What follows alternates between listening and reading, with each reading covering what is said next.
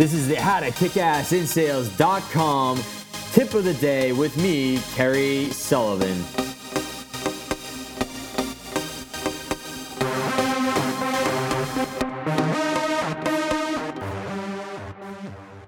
So often sales professionals are always looking for the new sale when the people that they have sold are often the easiest people to sell. People that you've already sold are actually 50% more likely on average to buy from you again, right? And so it's a lot more effective to actually upsell these people or hit these people up for sales in the future, right? And so you can hit them up with upgrades, insurance, service packages. There's all kinds of different things you can do depending on what you're selling, right? So in order to do this effectively though, and to do this over time, you need to keep the relationship open with these people. Don't be the person who just goes in and tries to get the sale after you haven't spoken to the person for like 2 years or whatever, right? So keep that ongoing relationship with those people.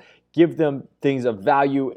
In the meantime, you can put them on an email list and you can send them all kinds of good information that's relative to the industry or whatever it may be that they're in, and help them out that way and just build relationships. Stop in, give them phone calls, keep in touch and do that. And those are great ways to get sales over time and keep the flow going and make things happen that way versus going out there and trying to get new sale after new sale after new sale, right? So really effective way to do things. This is Kerry Sullivan with another HowToKickAssInSales.com tip of the day, and I'll see you in the next one. Bye-bye. And if you ever have questions, let me know. I'll make you a video and a podcast.